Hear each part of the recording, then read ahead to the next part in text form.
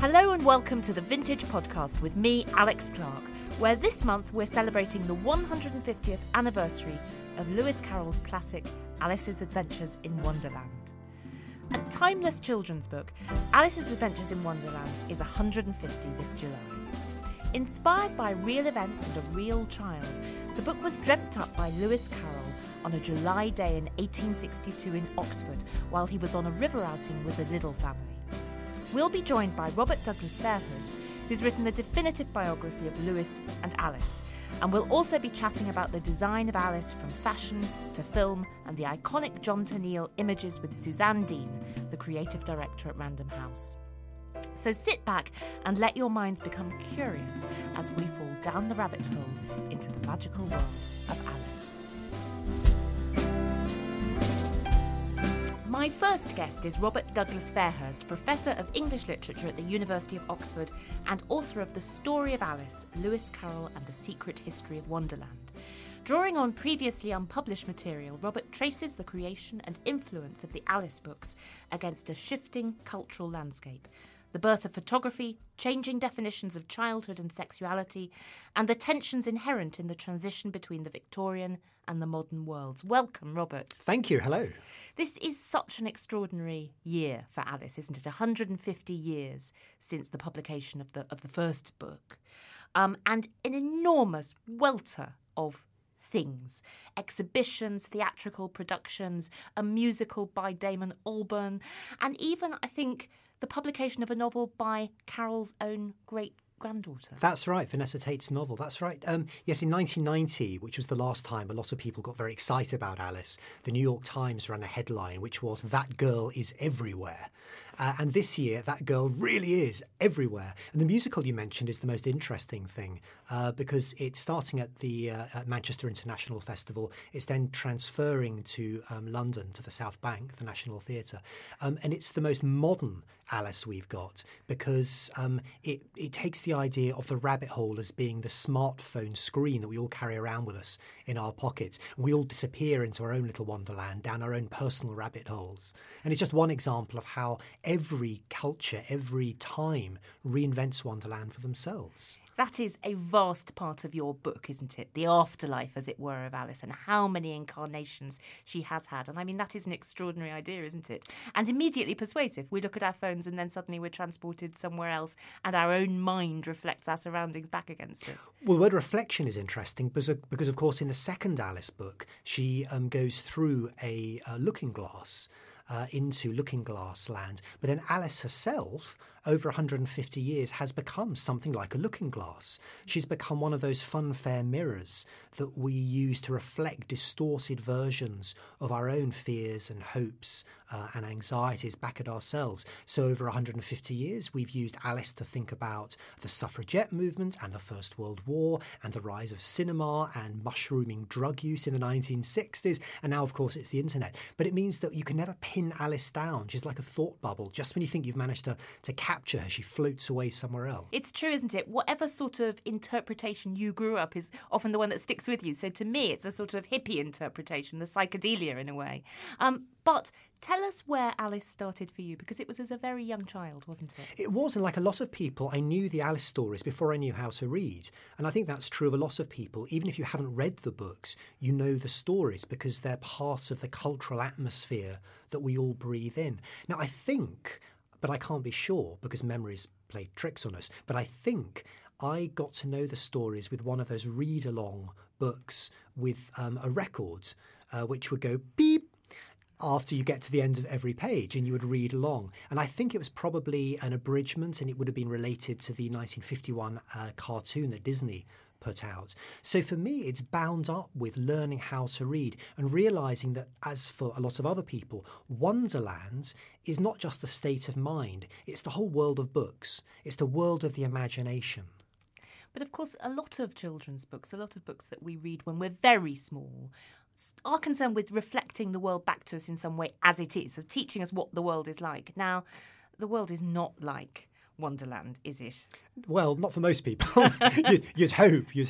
In fact, it's funny you say that because there are large slices of the real world which seem to have been taken over by Alice and the other creatures. Here in London, where we're recording, there is a whole office block which includes a huge fiberglass white rabbit in the corridor and a Queen of Hearts boardroom. And I don't know about you, I would be worried if I was going to be summoned to the Queen of Hearts boardroom. Yes, but yes, exactly. Off with your head. Off with your head, yeah. Or, or a huge bronze statue in New York Central Park. Or if you go to Tokyo, there's a restaurant where all the waitresses dress up in blue pinafore dresses, and you can get mock turtle salads and caterpillar sushi rolls and so on. So although you're absolutely right that we don't think that the real world is like Wonderland, we keep trying to translate bits of the real world to make it look like Wonderland.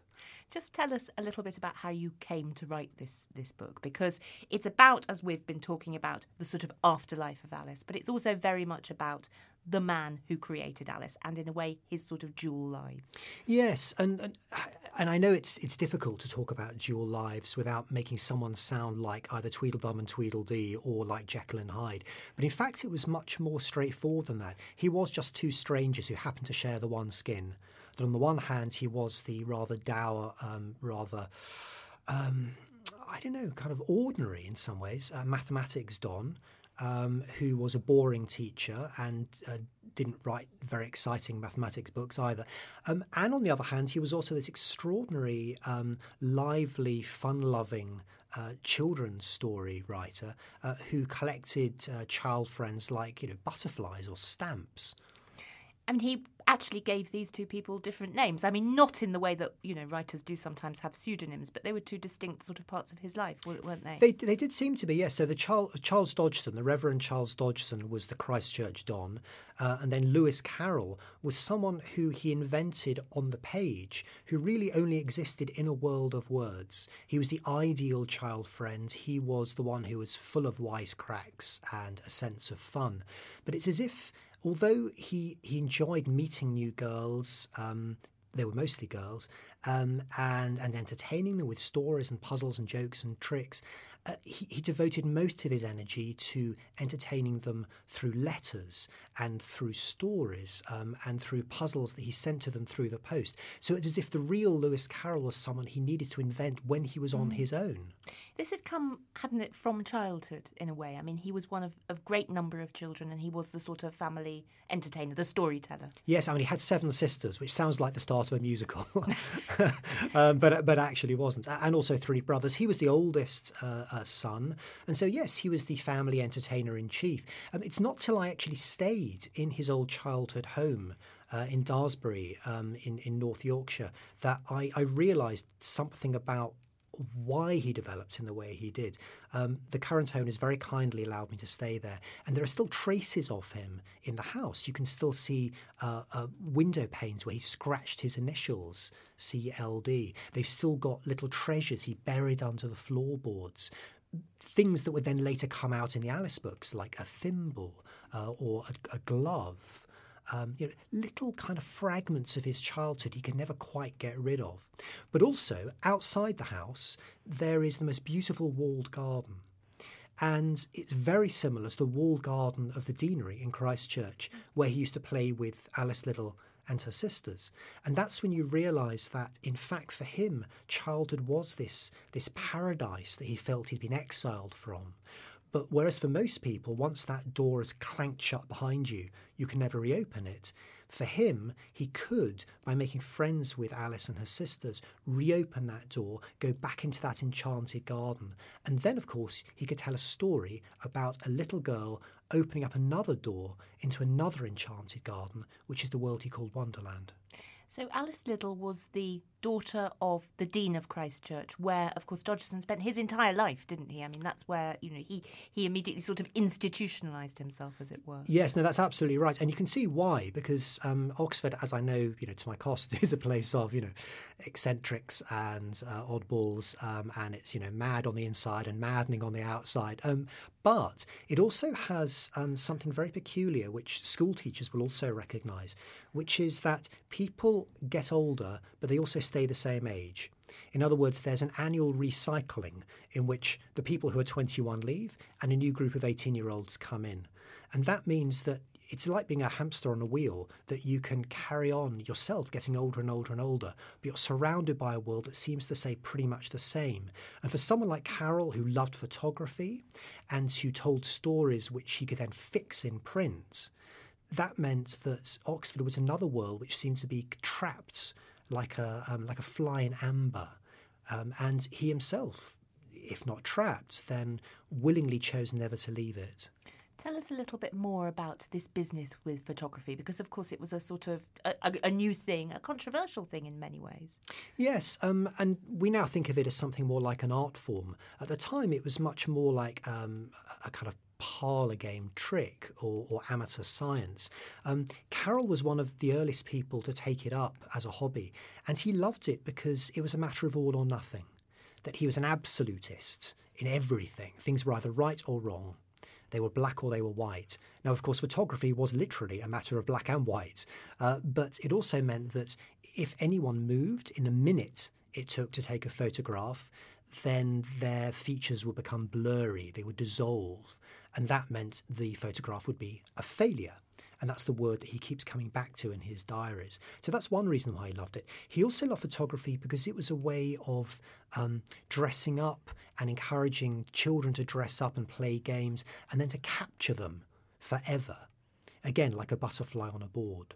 So that meant that although little girls and boys usually grow up, in his photograph album, he could keep them there in exactly the same way forever. Yes, as you report him saying in the book, better leave off growing up after you're 7. Yeah, little girls can stay little if you take photographs of them. They can shrink, and of course that's one of the things that happens to Alice. She shrinks and she expands uncontrollably, and that's exactly what you can do with a bath of photographic chemicals. Of course, the relationship between Alice Liddell and Dodgson, and particularly in this aspect of photography, of the sort of gaze on this small girl, has set alarm bells ringing in generations of subsequent readers. I wonder how you thought about that when you were writing the book. Well, I wanted to be true to the complexity of that relationship and also to the uneasiness we feel, but also to the lack of uneasiness a lot of people at the time felt. And trying to juggle those things together is very tricky. These days, of course, in the light of scandals about paedophiles and our fears about childhood safety and innocence more generally, of course we're likely to think the worst. There is no evidence that anything happened. Did anything happen in the space between his ears? In other words, was he repressing certain desires he couldn't articulate, even to himself? Well, maybe, but we simply don't know. And that's something I did want to do in the book, to be true to the complexity, but also the kind of gaps in the record, and not to simply glibly gloss it over with a modern interpretation in which everyone who spends their time with children therefore must be some kind of repressed paedophile. Well, it's very interesting also that you don't present a world where that was completely normalised in the Victorian Oxford society that you're presenting. It was a matter of gossip to an extent, and I suppose there's the sense that I took away from it, that people felt he was suffering from some kind of unrequited love. Yes, and he possibly was. I mean, that certainly was one strain of gossip at the time. I mean, in some ways, one of the reasons perhaps why we are so attracted to the story now is because its ambiguities speak to our own uncertainties. And by that I mean that the Victorians were very good at, on the one hand, sentimentalising childhood, and on the other hand, sexualising it. They sentimentalise it by assuming that children are little angels, they're little slivers of heaven that have floated down to earth, they haven't yet been corrupted by the world. And they sexualise it because, of course, the age of consent in 1865, when the book is first published, is only 12, and then is raised to 13, and is only then raised to 16 20 years later. So there are lots of child prostitutes around. So sentimentalising and sexualising, that is precisely what we do to children today. So in some ways, just as Alice has become a strange, distorted looking glass for our own fears, so Carroll too who's become a distorted looking glass for our fears about ourselves as a culture.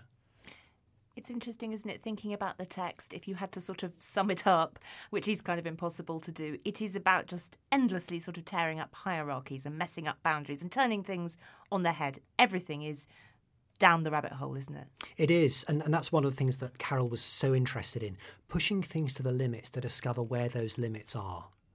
And often that involved flipping things over, turning them inside out and upside down. And sometimes, like his own innocence, it involved pushing that to the very limits. For instance, addressing little girls as my darling. Is it a game? Is it a flirtation? Is it a confession? We don't know, but that's precisely why he was so interested. That's why he loved puns. That's why he loved portmanteau words. That's why he loved photography. It was a way in which you could bring things together without having to reconcile them.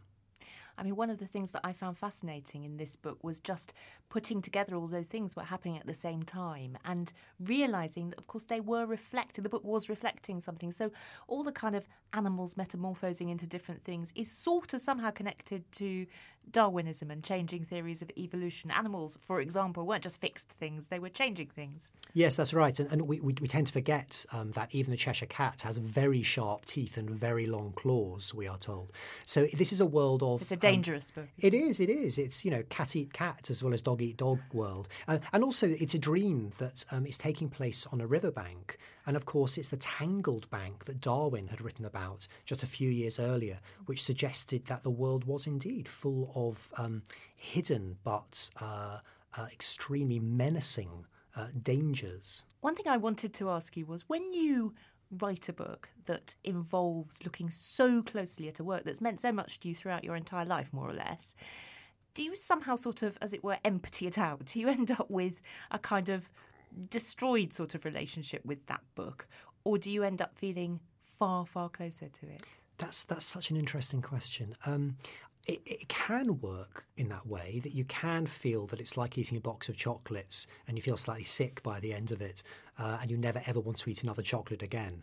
But on the other hand, if it is a book like this, which is not really a puzzle with a solution, it is a set of anxieties and dilemmas and uncertainties that never really resolve themselves, what you do feel you're doing is kind of picking away at something. And once you think you've revealed a picture, then it changes. Or another metaphor might be jigsaw puzzle, that Carol himself loved jigsaw puzzles. But he loved all kinds of puzzles. All kinds of puzzles. Yes. But here you've got a jigsaw without a picture, so that you can move the pieces into lots of different combinations. And each time you think you managed to solve it, but then you realise there's something missing or there's something sticking out over the edge. And then you have to break it up and start it all over again. Do you feel that children now still read Alice? They do, but not necessarily directly. They read it indirectly through the effect that it had on books like, say, The Wizard of Oz, or the Narnia books, or more recent books like, say, Rooftoppers.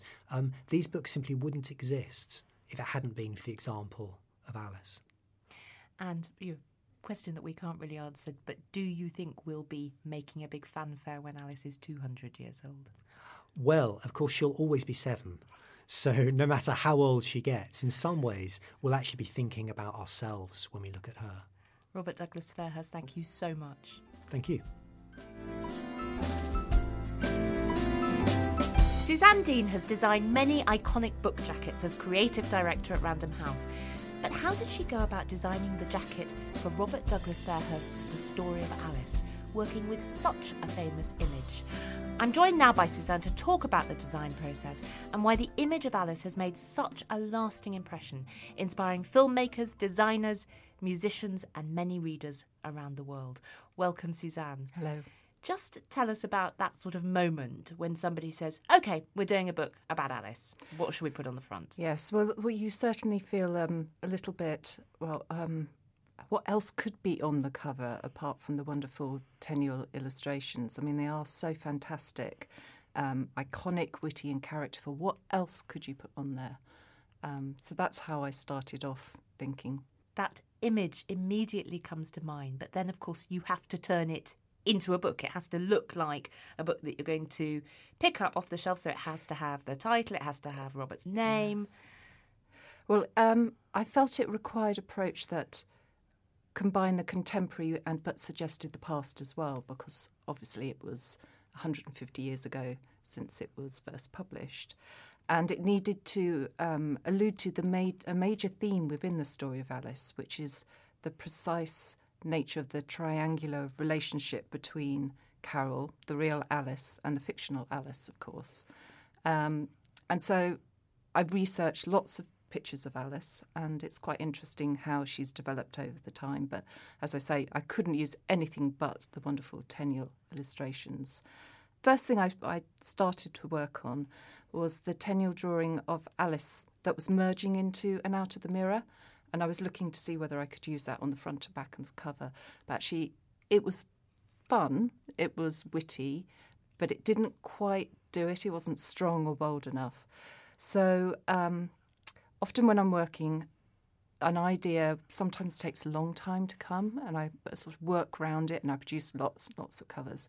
Or something is like a bullet, it will swing in and then nothing else can replace it. And it was at that moment, that bullet moment, when I thought, OK, let's take that Tenniel drawing and change it into a silhouette. And that's how I started to develop the cover, because the cover's got a wonderful silhouette on the front, which is Alice holding the pig. And it really does say something about how iconic the illustration is, because, of course, we can all recognise that it is Alice holding the pig. And to sort of reference the sort of the content and the themes, the darker elements of the novel, I painted the silhouette in Quink ink, and that's one of my favourite things to use because it separates as you paint it. It's sort of, it's all the bits in it sort of merge out, so you get this inky darkness to a slightly lighter, more intense blue in it. And of course, blue is so important for Alice. Has to be blue.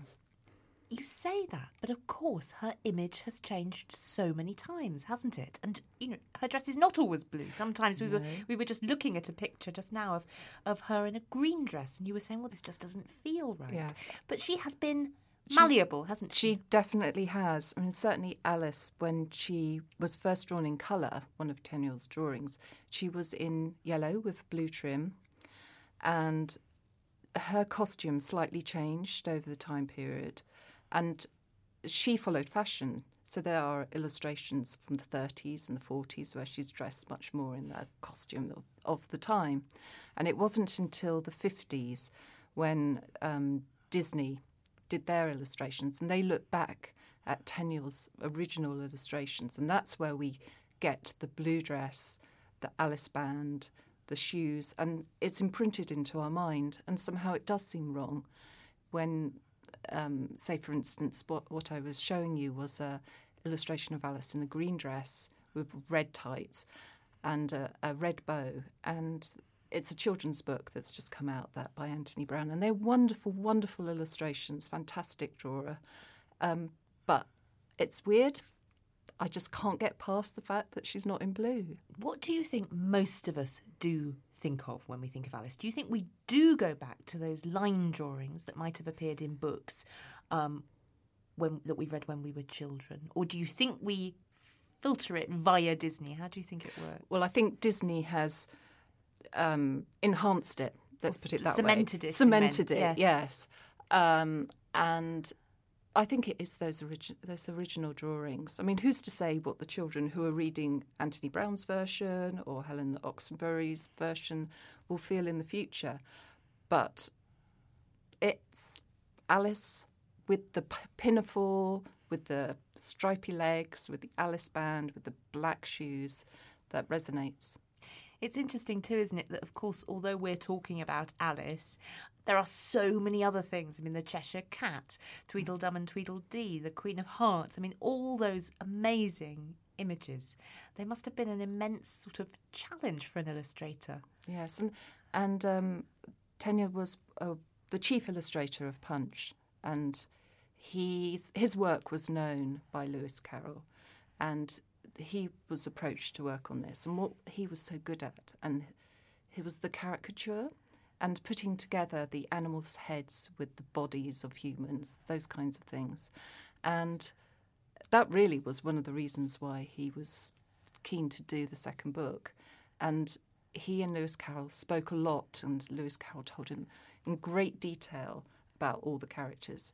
And that's why I think that they meld so well with the text. And also what's interesting is that the illustrations are placed within the text, and sometimes it's broken up or fitted around it in a particular way so that the text and the illustration, the design makes it a piece. And I think that helps enhance the text, really. Yes, it's impossible to imagine Alice in Wonderland without those illustrations, isn't it? But of course, she has had such an extraordinary design afterlife. I mean, tell us a little bit about some of the things that are happening kind of right now, the sort of manifestations of Alice, as it were, right now. Well, of course, Alice is a blank canvas, and the more that artists and designers, etc., photographers use her as their source of inspiration, she becomes more able to absorb the range of combinations. And I think her sheer allure just grows and grows. And I'm thinking there was the Malice in Wonderland GQ shoot that had Kate Moss as the White Rabbit. I'm thinking of Grayson Perry in his Alice dress. I've seen a photograph of that. Then we've got the Van shoes that have just come out. They're using Voices illustrations, the Liberties illustrations from the 1920s as a pattern over the shoes. And actually, I've seen loads of photographs of Japanese street style where teenagers are really echoing Alice's costume, but with great big chunky shoes. So Alice will, in that particular example, will go out to be exported to a completely different culture and then be sort of interpreted in a completely different way. Yes. And that's what's so interesting when you see people dressing up around the world in their interpretation of Alice, but bringing a little bit of themselves and their culture to the Alice that we recognise. And I think Vivienne Westwood has also had her interpretations. Absolutely. She's done a classic cover, vintage classic cover for us.